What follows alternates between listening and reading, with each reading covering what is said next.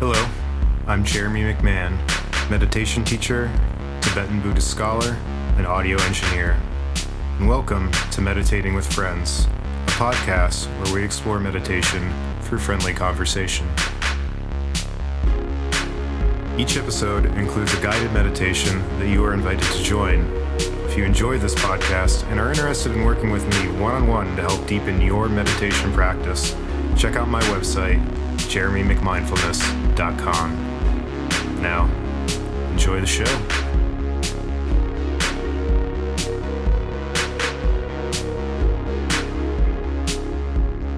Hello, everybody. It is your friend Jeremy McMindfulness here with another very special episode of Meditating with Friends. This week's episode, we are talking to Deviraj Sandberg.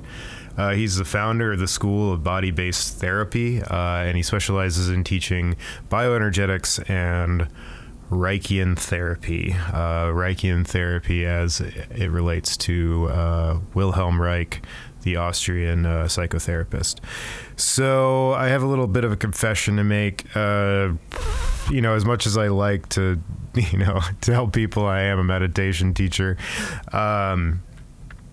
Bioenergetics really has been my primary practice for the past couple of years. As we get into the conversation, I won't get too much into the definition of bioenergetics, but simply put, it's a body-based form of psychotherapy. And for me personally, it's been absolutely and completely and utterly life-changing. I fully believe in bioenergetics, and I cannot speak to how much it's really benefited me in my life, and continues to benefit me as I continue to work through my physical tension and my physical armoring, as they put it in Reichian and bioenergetic terms. So it's really my pleasure to have Deviraj here, because Deviraj is the person who taught me bioenergetics, who still teaches me bioenergetics. And he is just really one of the most amazing resources that is available on the topic of this kind of niche, sort of weird, underground form of psychotherapy. So, again, it's really my pleasure to have him here. Like I say in the interview, he's one of my, main teachers in my life. So I really thank Deviraj for being here with me today. So we'll get into, now you're probably like, what is bioenergetics? What is that all about? We'll definitely get into the podcast. We'll get into that during the podcast. Also, I will say I'm actually training to become certified in teaching bioenergetics. So hopefully, probably at the rate I'm going, probably early next year, I'll be officially certified through Deviraj's school, known as the School of Body-Based Therapy. You can check out the link to the school below. It is bioenergetics.org.uk. So again, I really enjoyed this conversation with Deviraj. Again, really important to me, really important teacher in my life. And I hope you enjoy his takes on the mind-body relationship as much as I have, because again, he's really, really been one of my main sources as I've gone into this exploration between the relationship of the mind and the body. Just a couple of other notes. I will go ahead and apologize for the audio quality on this episode. I think when I recorded it, I used my webcam mic instead of my really nice, expensive microphone that I generally use. So I don't sound the best, but I think you can still hear me. I think you can still understand what I'm saying, which is ultimately the most important thing. Also, I've been kind of MIA lately because I've started a new job, and it's been taking up a lot of my time. I'm very grateful for the job, though, and I am really enjoying it. But it's been kind of an adjustment, and of course, I'm sort of focusing on that and getting my mind wrapped around the job before I, run off and do all my millions of other little side projects. So you may not be hearing podcasts from me quite as frequently, at least for the time being. So just wanted to let you know that. This is going to be a great episode, so sit back, enjoy. All right. Hope everyone's having a good day. Welcome to another episode of Meditating with Friends. It is your friend, Jeremy McMahon, here with really my pleasure here to introduce, I would say, one of my main teachers in my life, Devaraj Sandberg. So, Devaraj, how are you doing today? Yeah, pretty good. Yeah, thank you, Jeremy. Thank you. Yeah, I'm here in Kiev. It's rather cold, and the Soviet-style communal heating hasn't come on yet. But oh yeah, yeah. I remember you were telling us about that in one of your meetings. I mean, it sounds a little rough. Well, it's kind of cool in a way, I mean, it's got a sort of Soviet chic aspect to it, I guess, because I think there's some guy somewhere in the local council whose job it is to decide when the heating comes on for the whole of Kiev, like 2-3 million people who are living in blocks. But he obviously hasn't decided quite yet. But yeah, it's not been too cold today, so it's okay. That's good. Yeah, it's a pretty pretty rainy and dreary here in New York. It's supposed to rain all day. So, it's a good time to get cozy, good time to hunker down and, get some work done. But so Devaraj, you've been teaching me bioenergetics for, I would say, about 2 years now. I mean, I've done, I'm on your second online course, training as a bioenergetics teacher. And, I have to admit, I've kind of kept bioenergetics a little bit to myself. It's sort of kind of like a secret thing that I've been kind of working on and haven't really presented much information about, particularly on my social media channels. So I guess let's start off really basic, but what is bioenergetics? Well, I guess it is a little bit secretive in a sense, although the word itself was coined by a chap called Alexander Lowen, who was really a kind of follower or someone who trained with a once famous, somewhat notorious Austrian psychotherapist called Wilhelm Reich, who fled to the US in the late 1930s to escape World War II. And picked up a lot of people who were interested in his kind of style of body-based psychotherapy or body-based psychiatry. And Alexander Lowen did a lot of training with him, became a doctor, and which was a kind of prerequisite for working with Reich. And then started to develop his own kind of thing I think around the 1950s, which he called bioenergetics. So that's where the word comes from. And really all it is a series of kind of postures, most of which are static, some of which are active. And the static ones are basically you put your body in a certain posture and you breathe in a certain way and you endeavor to just keep feeling the body. And the active ones involve more movement, possibly synchronized with the breath. And, it might look a little bit from the outside like something you do in a gym or yoga or aerobics or something. But it has quite the muscle groups that it works are those which are particularly kind of important to anyone who's interested in trauma, because trauma, unprocessed emotional experiences, usually from childhood, are stored in the body at a muscular level. And so bioenergetics is a way that we can use physical movement to start to clear out some of this stuff. It's traditionally done as a kind of adjunct to psychotherapy, talking about your issues and your life and finding parallels between behavior now and what went on in your childhood and this kind of thing. And, bioenergetics was kind of added in as a body-based component. And it's a little bit secretive in the sense that it's also got quite a lot of people outside of mainstream Western culture who have practiced it, some shamanic groups, possibly even in Russia, certainly in South America, who, have been busy with bioenergetics or something very similar for, hundreds of years by the look of it. So it is kind of a secretive sort of thing, and no one really has any copyright or control over it either.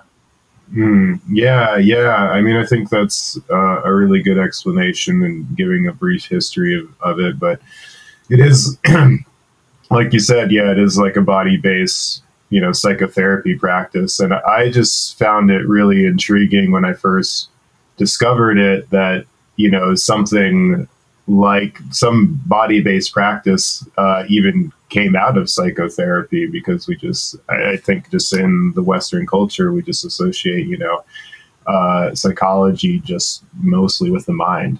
Yeah, I mean that's kind of where it's associated a lot now.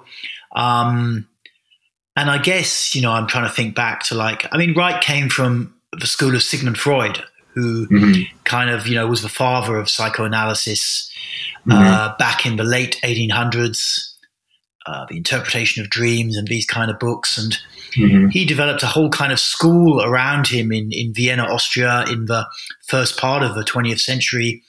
And Wright came up through that kind of school for a while, and then as many later famous psychotherapists did, had some level of drama with Freud himself and the kind of substitute father, and then broke away and did his own thing, which is in some ways is just how it goes.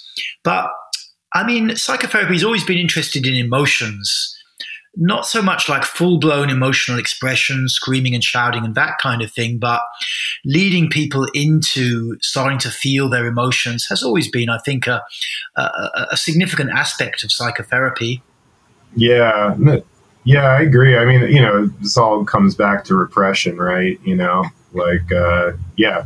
That's what Freud was all about, that we're repressing these, impulses that we have due to, basically due to social rules. Yeah, trauma and social conditioning and this kind of thing that was a big chunk of the theory. I think for myself, where I take it, it's more about really the sense of the body, and that's where it kind of comes in a little bit to meditation.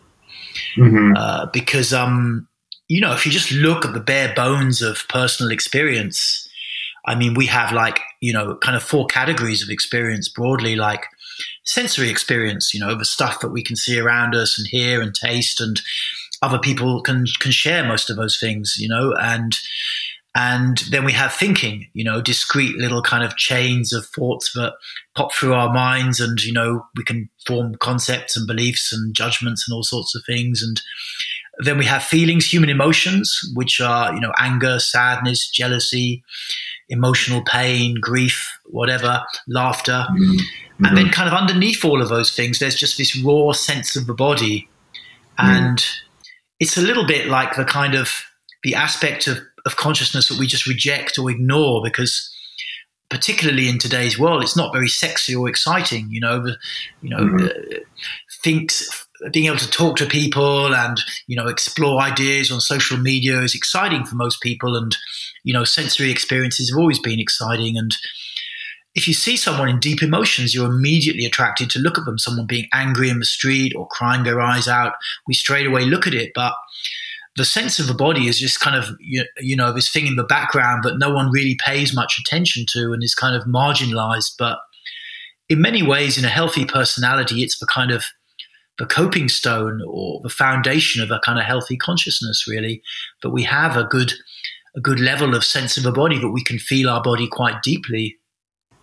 Yeah, I mean, I think that has made sense to me in my experience of just living. And I just wish, I kind of wish someone would just explain that to me earlier in my life, because I feel like, again, just living in the West and having, sort of this, as you said, the body isn't that sexy, which is funnier because it's what's sexier than other people's bodies. But we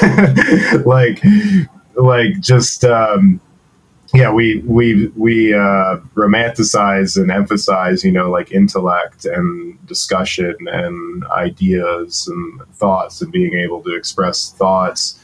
And I just found that in my life, whenever I was going through some type of difficult emotion or difficult feeling, it just would have been helpful for me to recognize that this experience, that the main place where these feelings are playing out was in the body.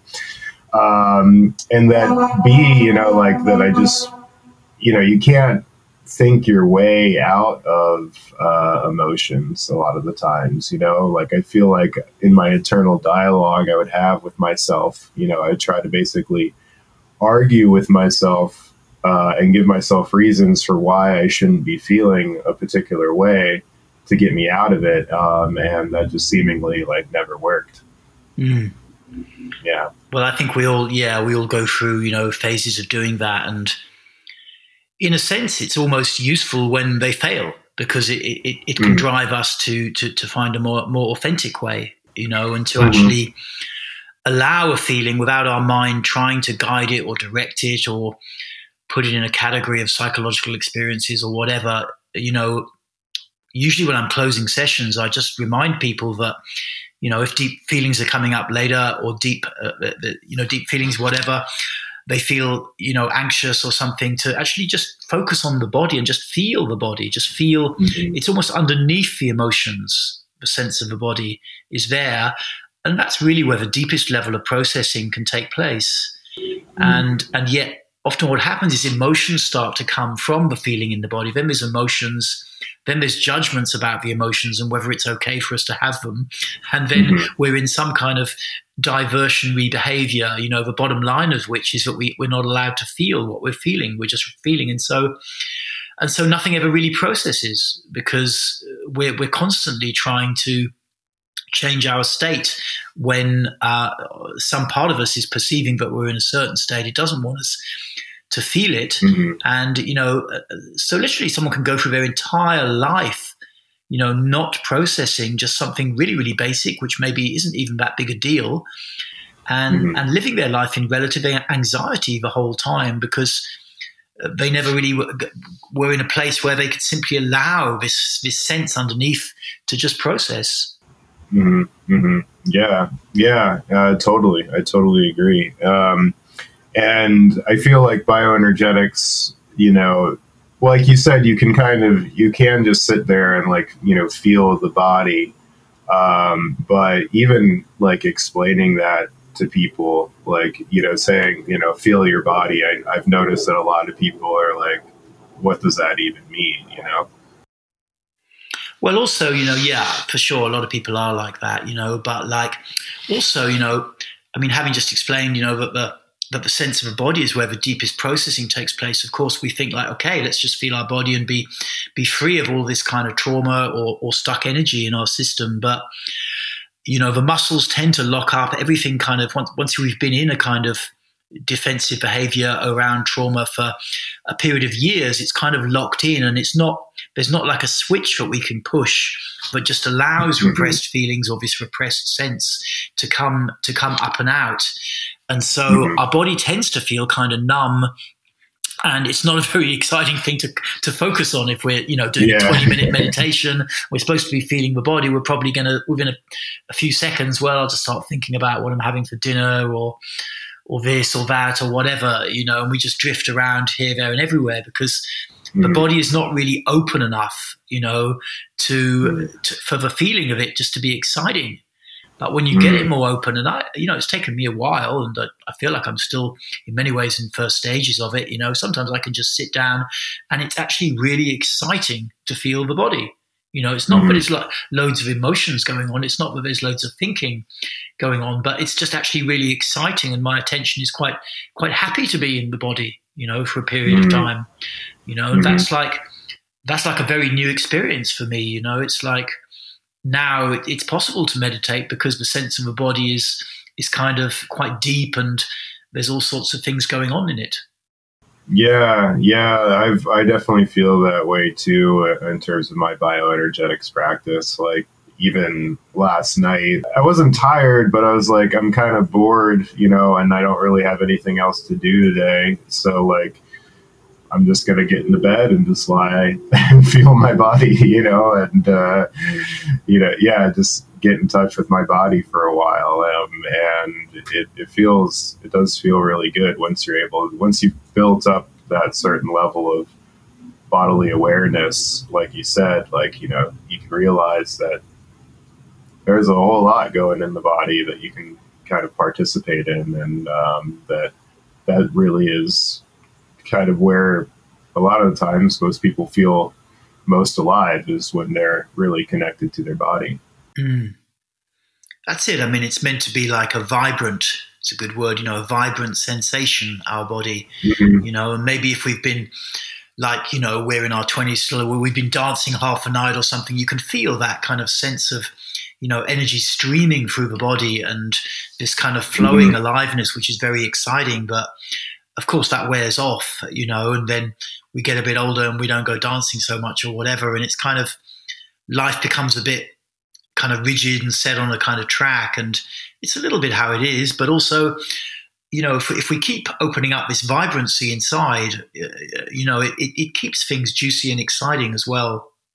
Mm-hmm. Mm-hmm. Yeah, totally. I've totally found that, and just like, yeah, like over the past couple years of doing the bioenergetics, like I just feel like now, yeah, I just feel all my emotions more in like a good way, and like I feel like I laugh deeper, like I have more deeper belly laughs. I laugh louder, like, so I really do think it's a really important practice that, really can be done, by anybody, by most anybody.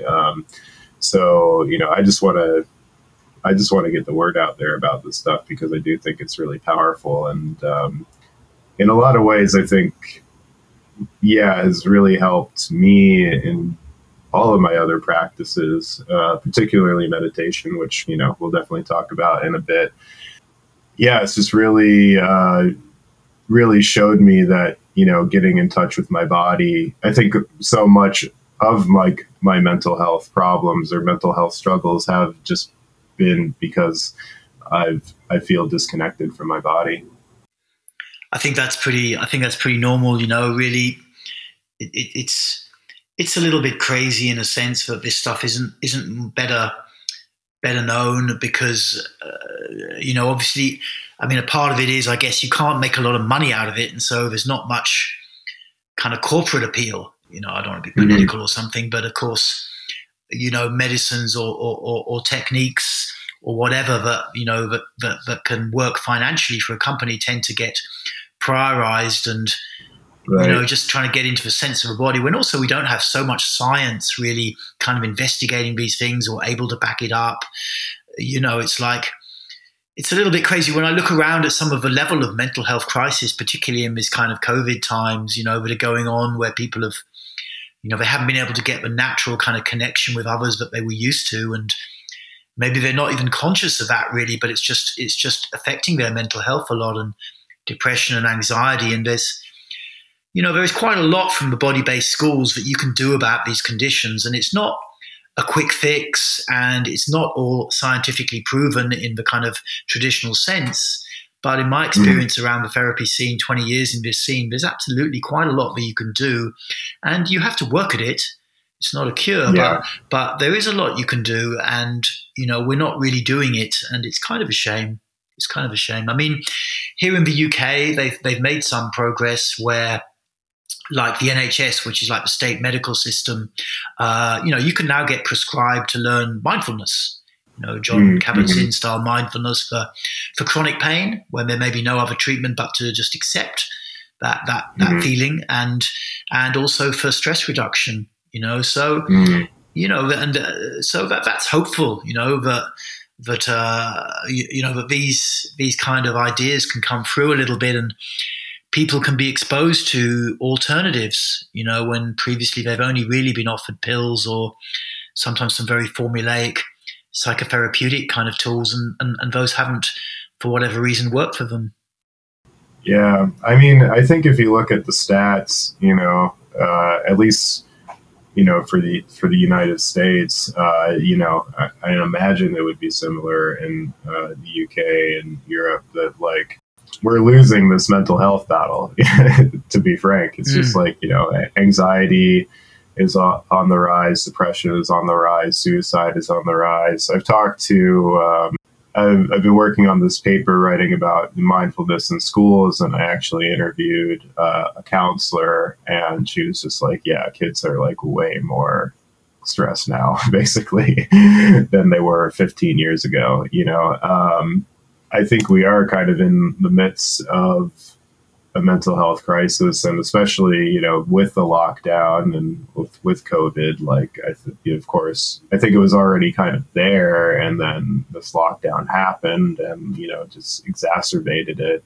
So I do think, basically at this point, a modern psychotherapy, it's kind of failed us, to be frank. And I think part of the reason why it's failed is because it's ignored the body and getting in touch with the body. And I mean, I think we do see the tide shifting, and I know you've talked about, I've certainly, seen it over the past few years of getting into Wilhelm Reich and bioenergetics and Alexander Lowen and all this stuff, that, it's definitely, there's more information out there about it now than there was a few years ago.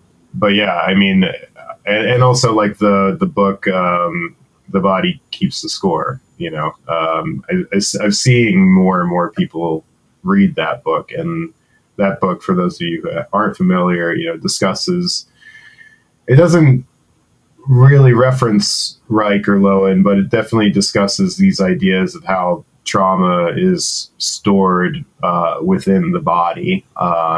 And so, so I just think, this body-based, psychotherapy, these body-based psychological practices are really going to be the key for the future, in terms of dealing with, our mental health struggles, particularly as, more and more of our life, moves out from the physical sphere into more of the digital sphere.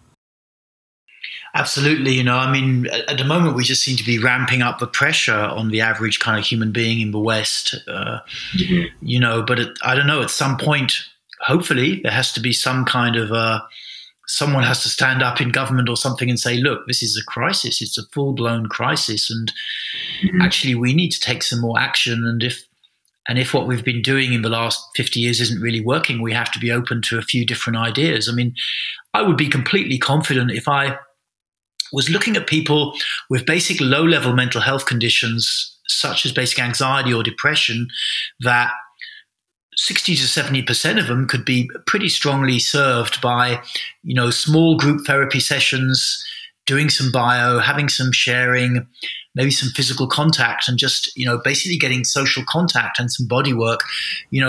I'm sure that, at least because I've worked with people for a long time, 60 to 70% of people would be pretty much stable with that. They would basically say, but it might not resolve everything totally, but they would basically be happy. If you monitor them coming out, they'd say, wow, that was great. And yeah, I feel much better now, and I'll come back next week or whatever, It's not even like a really complicated thing. But to get to a position where that can actually be offered is not very easy because of all the mechanisms of government and all the different kind of people who are involved in the healthcare system and whatever. You can't just really override it like that. Yeah. You can't override it. So you have to go through the system, and it's just so incredibly slow, and there's vested interests at every level as well. It's like, unfortunately, probably things have to come to a point where there's literally a full-blown crisis, which is absolutely affecting the kind of gross domestic product of the country, or and that someone somewhere says, look, we have to start to do something, because it doesn't need to cost very much. It's really feasible, and it won't cure everybody, but you could take a big chunk of it out, and it's just it's a system what we've got, and the system just is really limited functionality, and it's overly reliant on a kind of financially incentivized science, or institutionally incentivized science as well, and it's just we're kind of almost at the end of some kind of era where hopefully something can break open and change can happen, but at the moment it's like the institutions and the corporate structure around medicine are just kind of pushing hard with all the COVID things going on, and ramming their narratives out there into the world, but they don't have any solutions for all of these mental health conditions. They just don't have any solutions for them. Yeah, it's true.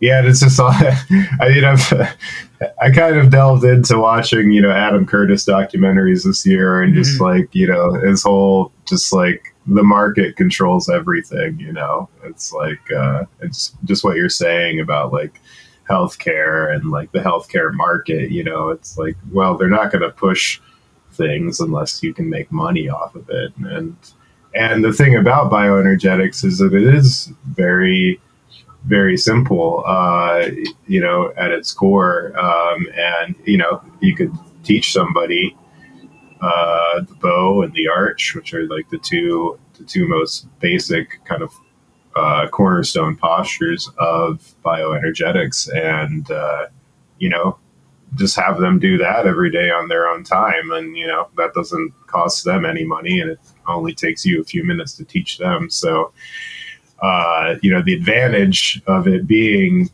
kind of simple, becomes a disadvantage, I guess, when marketing it.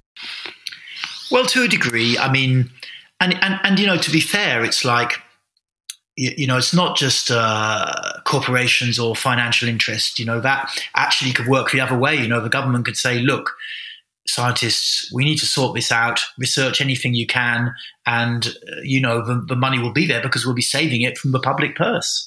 But there's also the institutions in there as well, and the institutions have been doing things their way, which is to a degree functional, for, really most of the institutions are rooted more in the kind of feudal Europe, really, from the 14th, 15th centuries, and they're still chugging along. And they will exert a high degree of control on how medical knowledge is acquired and then how medical knowledge is distributed.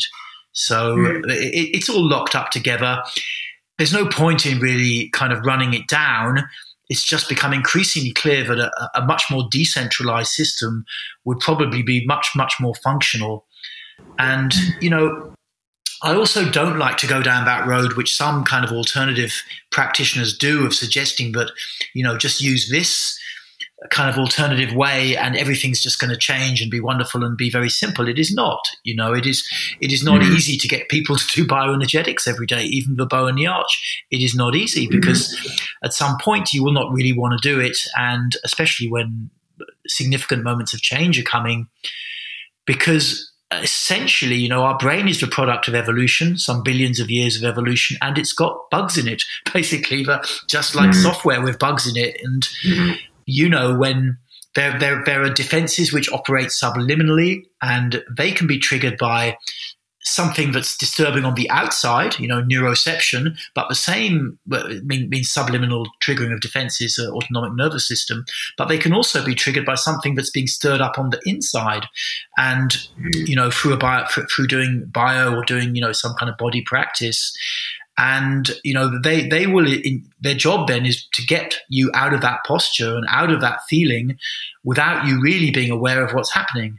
And so, just doing a practice like bioenergetics, I'm regularly finding myself spacing out a bit, getting lost in thoughts, or, I suddenly just don't want to do it anymore. My mind comes up with a really convincing argument as to why I shouldn't do it right now. And I had to teach myself to use those kind of moments as a signpost, and to just stick with it, because it's usually a sign that something is trying to move. But it's a slightly long-winded way of saying that, just giving bioenergetics to people, you also need to have some kind of structure, some kind of social connection, accountability, so that people can get into it and get some kind of social support from it as well, like other people who are doing it, they can share with, and they can talk about what's going on, because as you start to open up the body, you feel more open yourself, and you feel more confident to speak about what's really happening in your life. We've learned to suppress a lot of our natural feelings and to not talk about what's going on, for men in particular, women less so, to not talk about the bits of our life which we're struggling with. And because we don't talk about it, then it just kind of increases in its negativity and its negative effects on us, and so, it's not a straightforward kind of solution like a drug, but it's definitely doable, and in a kind of mature and intelligent, explaining way, we could be really taking on large numbers of people who are struggling, and with some basic level of screening, and then putting them into group sessions. And I'm willing to bet that a very significant number of them would be quite off medication pretty quickly. Yeah, I think so too. Bioenergetics isn't necessarily the be all end all for health, but it's I think it's definitely a tool, and a very valuable tool at that. Now, I did want to ask you, because this is supposedly a meditation podcast. I do like to veer off just the topic of meditation, but in your mind, I was wondering, what do you think are the similarities between, a bioenergetics practice and mindfulness meditation? Well, I sometimes refer to bioenergetics as like mindfulness 2.0, which is not meant to be disparaging towards original mindfulness, because I'm quite a fan of the Buddha and stuff. But like, it's like, instead of kind of, you can sit and practice Vipassana, and maybe something opens in your body and you can have a deep transformational experience, or you could simply be in this way of watching what's going on inside, witnessing, and you kind of transcend it in some way. The latter is a little bit more looked upon with some kind of skepticism these days, I think quite realistically. But nevertheless, there's nothing wrong with meditation, but ideally you want to be quite rooted in your body to do it, and then it can be quite a deep transformational experience. And so just sitting there, you're in a sense kind of waiting for muscles to open and for stuff to come out so that you can feel and process through it.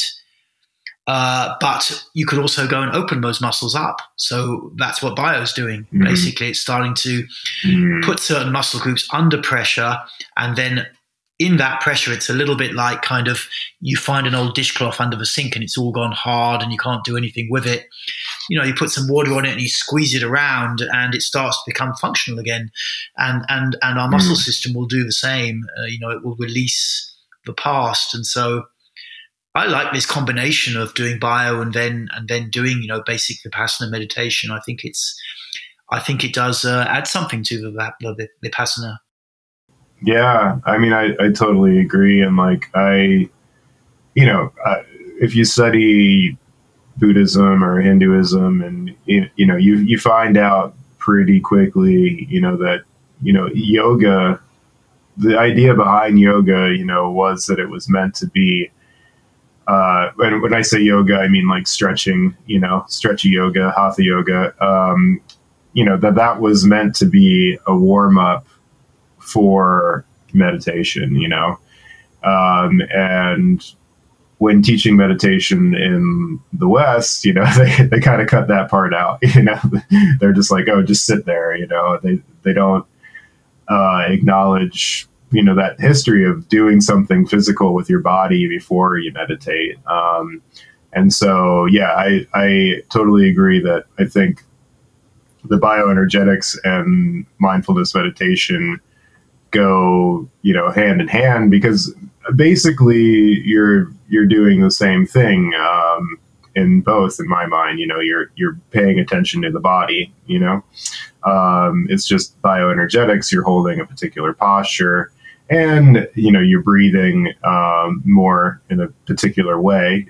Generally when you do bioenergetics, you breathe with your mouth open, so that you're bringing in more air, more oxygen. So yeah, you're kind of doing the same thing. It's just with bioenergetics, you're holding a posture, whereas meditation, you're holding a posture, but it's, not as an intense posture generally. So yeah, I think the two, again, go perfectly hand in hand. And, for me personally, doing bioenergetics has really improved and deepened my mindfulness meditation practice as well. So yeah, I think, again, the two go together perfectly. Yeah. So now that we've talked a bit about meditation, Devaraj, would you feel like leading us in a meditation practice, a bioenergetically informed meditation practice, maybe? Yeah, sure. Or slightly Reichian informed, perhaps, was what I was thinking of, because obviously this is just an oral podcast and it might be a bit tricky to explain positions as we mentioned ourselves. But, something I really got turned on to in the last year was the importance of belly breathing, and that, when I was doing a lot of therapy about 15, 20 years ago, they would always say, breathe with your belly, but no one ever really fully explained to me exactly what that meant. And at some point, through a rather long process, I came to understand it. And it's actually very handy when to just sit and to breathe in this way. Because if you look at mammals breathe, like you look at a dog or a cat, when it's kind of relaxed breathing, what you'll see is it's actually initiating breath from its abdominal muscles. It's ballooning the abdomen out, particularly the lower abdominals. And when we push our abdomen out, consciously, then our lungs are drawn down. And if our throat is relaxed and our mouth a little open, or our nose is anyway open, then air will just naturally come in. And then if we relax our abdominals and then push them back in a little bit, then the air is just naturally pushed out. So, observing mammals at rest, you see that this is how they breathe. And yet humans, at least a good 99%, probably higher, do simply not breathe like this. We breathe using upper parts of the chest. We use the muscles around the neck and the throat, like the sternocleidomastoid and the scalenes. And by breathing with these muscles and kind of sucking air in and blowing it out again, it's like we're keeping ourselves in a kind of fight or flight reflex most of the time. And, obviously, if you're in a fight or you're exercising or whatever, then that's pretty reasonable and fair enough. But if you're actually just trying to relax, you don't really want to be using these muscles to breathe with. So I thought what we could do is just, I could just guide anyone listening just to sit down, either, just sit on a chair, ideally so that your feet can be flat on the floor, or to sit on a cushion, however you like to sit on the floor or something like this. And then what we're going to do is, like, with eyes closed, just start to balloon the belly out, literally consciously make your belly stick out. And trying to do that with a relaxed throat. And if your mouth a little open, or your mouth can be closed and the air can come in through the nose, it's fine. And then kind of ballooning it out for like 3 seconds, and then just relaxing and pushing it back a little bit.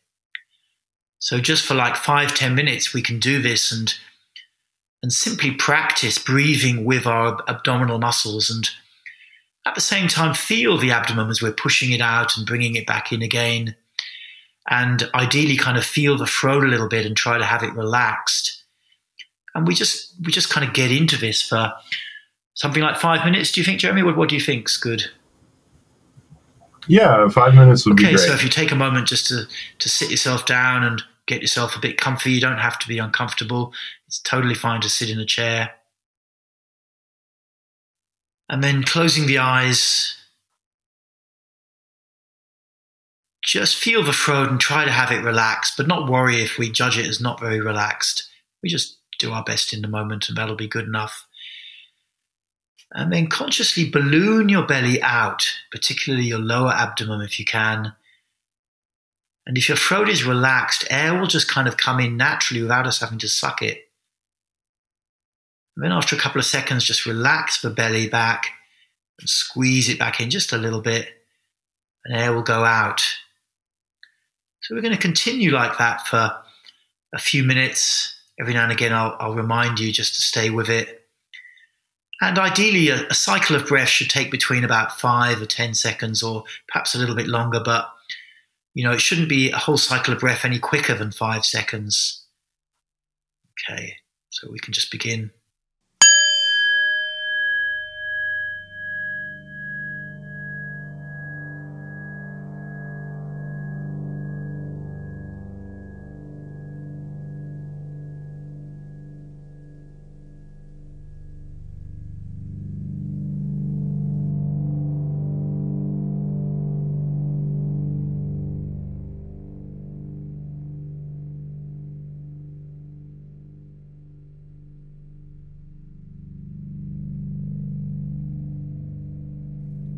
Just gently ballooning that belly out and then relaxing it back in. Keeping the throat relaxed.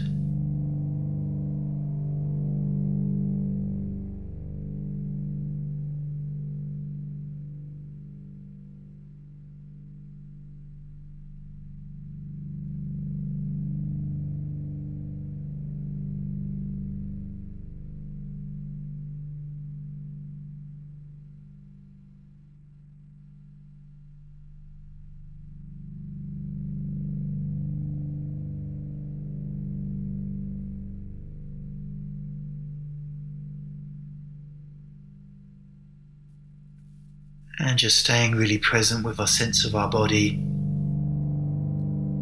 Feeling that belly as we push it out. And then relax it back in. And trying also to feel our throat. Trying to just allow it to be like a simple channel through which air can come in and out, driven by these belly movements.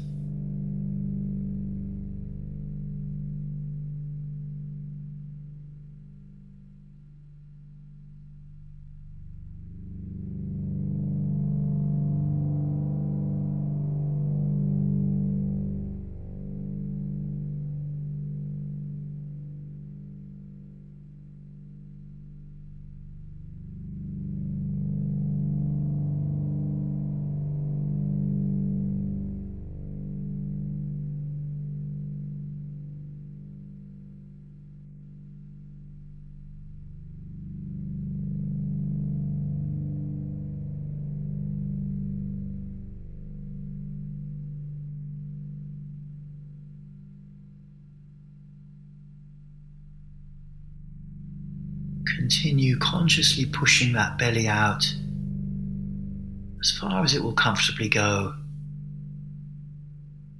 then relaxing and contracting.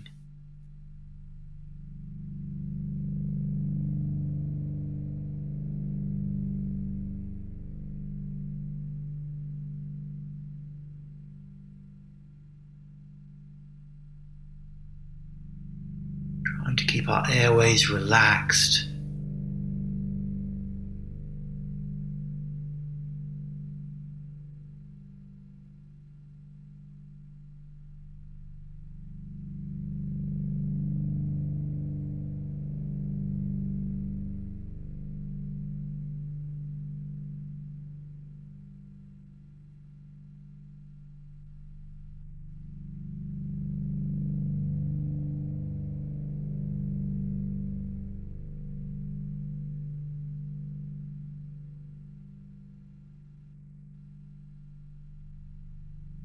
Continuing to stay present with our body in these movements, just for another minute or so.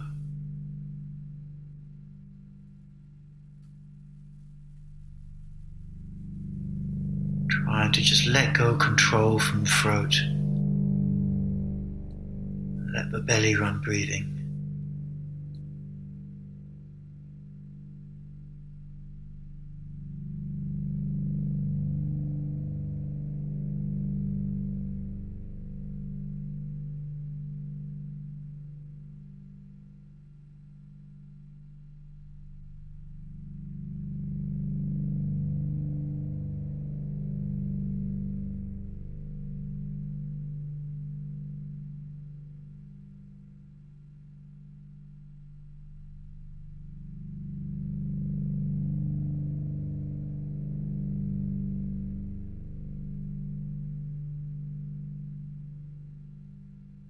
And then in your own time, just no longer following this breathing practice, and just gently opening your eyes and coming back to the space around you. Bring this little meditation and belly breathing practice session to a close.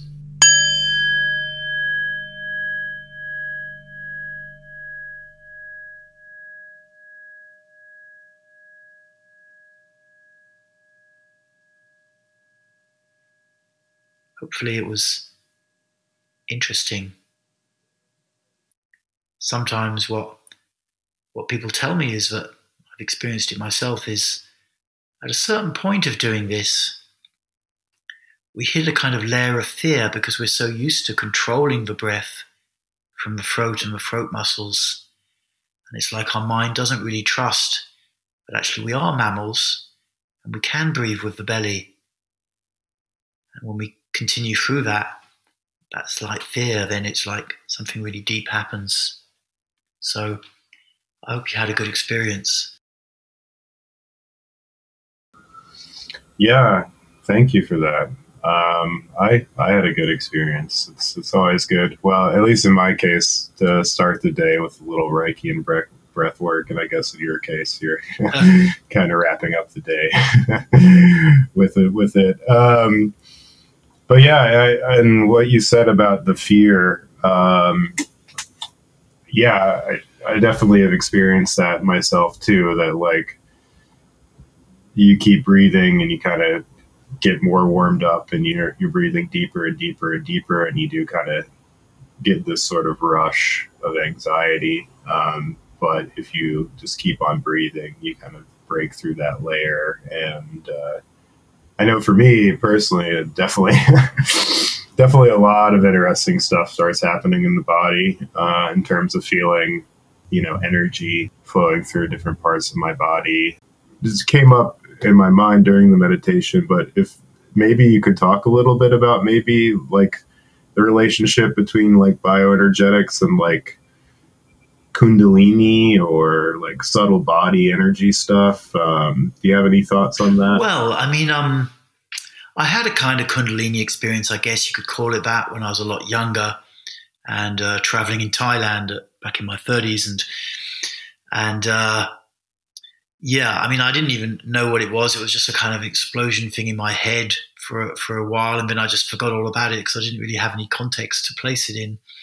But because of that, and because then I got into the sort of new age alternative spiritual scene, particularly around Osho, and lived in an Osho community in the UK for like nearly 20 years, I met a lot of people who were kind of busy with Kundalini and that they'd had an energetic experience of some sort. There were all sorts of different types, but that they'd had some kind of like experience of their energy kind of waking up in their body. And in traditional Hindu culture, I think there's a famous old British general or something that wrote this book called The Serpent Power or something back about 100 years ago. Yeah. And he described Kundalini as kind of, this using Hindu metaphors as this kind of snake curled up in the bowels that could be awoken by certain breathing practices or body movement practices. And what I've come to understand, and that then it would kind of, the energy would flow up the body, maybe up the spine or some kind of etheric version of the spine, and activate the chakras, somatic centers and this kind of thing. And to be honest, whilst I'm totally open to these ideas and I've been around this scene and I've had Kundalini experiences myself, I feel like my role more with this stuff is to really kind of keep people a bit grounded, because some people who get into Kundalini can kind of lose it a little bit and go off in a spiritual world a bit. And sometimes that's not really so useful for them. Sometimes it's a way of avoiding, when you have an energetic experience in your body, really, mostly what you seem to need is to find a way of really processing and resolving stuff that happened in your childhood. And, traditional psychology and body-based therapy is the kind of things that are more useful for that. And maybe for someone who's got a lot of trauma and who's kind of a bit dissociated, they might just want to talk about spiritual things and understand it in terms of chakras, which is okay. But you just need to find some way to kind of really ground yourself and slowly open your body up and allow whatever's happening to happen. So I'm not, like a big spiritual type of person, and I don't really teach those things so much. I feel like there's plenty of other people who do that. I lived for a long time in the west of England, and throw a stone, throw a stick, and you'll hit a spiritual teacher. Certainly around the Glastonbury area. Yeah. So I'm more on the kind of grounding path and that kind of thing, to come back to earth kind of bit rather than go up into the heavens kind of part. But I think all these things are interesting. I think they're interesting. And, like I say, I've had experiences myself. So, I'm not someone to be too skeptical or to be denying.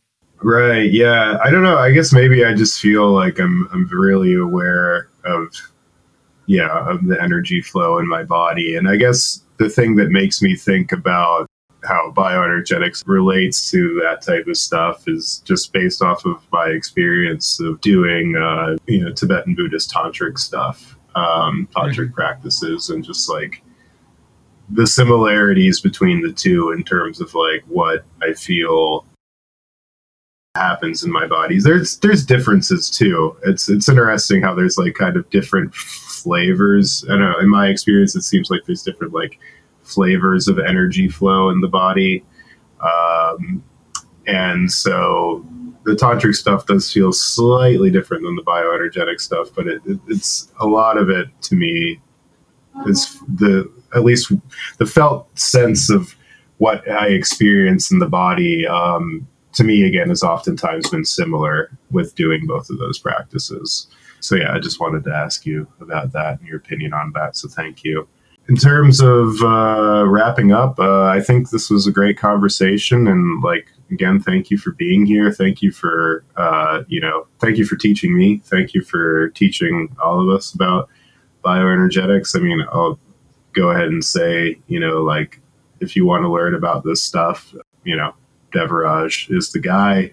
His YouTube channel is unparalleled when it comes to information about this stuff. And then, of course, there are more structured online courses that Devaraj offers. You want to give a quick plug for yourself and all the things that you offer? Yeah, sure. I mean, it's quite easy to find me. If you just put Devaraj, which is Devaraj, and bioenergetics into Google, you're going to come across my website and my YouTube channel pretty quickly. But my website is also bioenergetics.org.uk. And I've got online courses. I've written a couple of books, which you can get either physical copies or the ebook versions. And I've got a lot of free material. It's a bit chaotic and sprawling, but there's plenty of material on my YouTube channel that you can check stuff out. Mm-hmm. So I'm totally into this stuff. I do it every day. I do it every morning. I'm doing bio, and if I go down the gym, I'll work a little bit of bio into my workout. So I'm really into this stuff myself, and I'm basically enthusiastic about it. And it's also what I didn't really say about it, but what I love about it is, I do it in the morning, and I'm 60 years old and kind of old, and I've savaged my body in my earlier years with alcohol and things like this, but I can still be, after a half an hour workout with the bio, totally functional, totally positive, totally resilient for the day, and just having energy, So Mm-hmm. It's just a really, really useful, practical thing to get into. Mm-hmm, mm-hmm. Yeah, I totally feel that with my bioenergetics practice too. It does open you up, create a sense of energy, but also, kind of, like you said, grounds you. It gives you this sort of sense of resilience throughout the day. But again, thank you so much for being here, Devaraj. We'll be sure to have all the links to your website and your YouTube channel and anything else you want in the description below. So for those of you who found this interesting, be sure to check out Devaraj and his material. We will catch you next time. Thank you so much for inviting me, Jeremy. It's been very lovely. Awesome. Thank you, Devaraj. This has been another episode of Meditating with Friends. If you enjoyed this podcast and want to learn more about my meditation teachings and programs, check out my website, jeremymcmindfulness.com.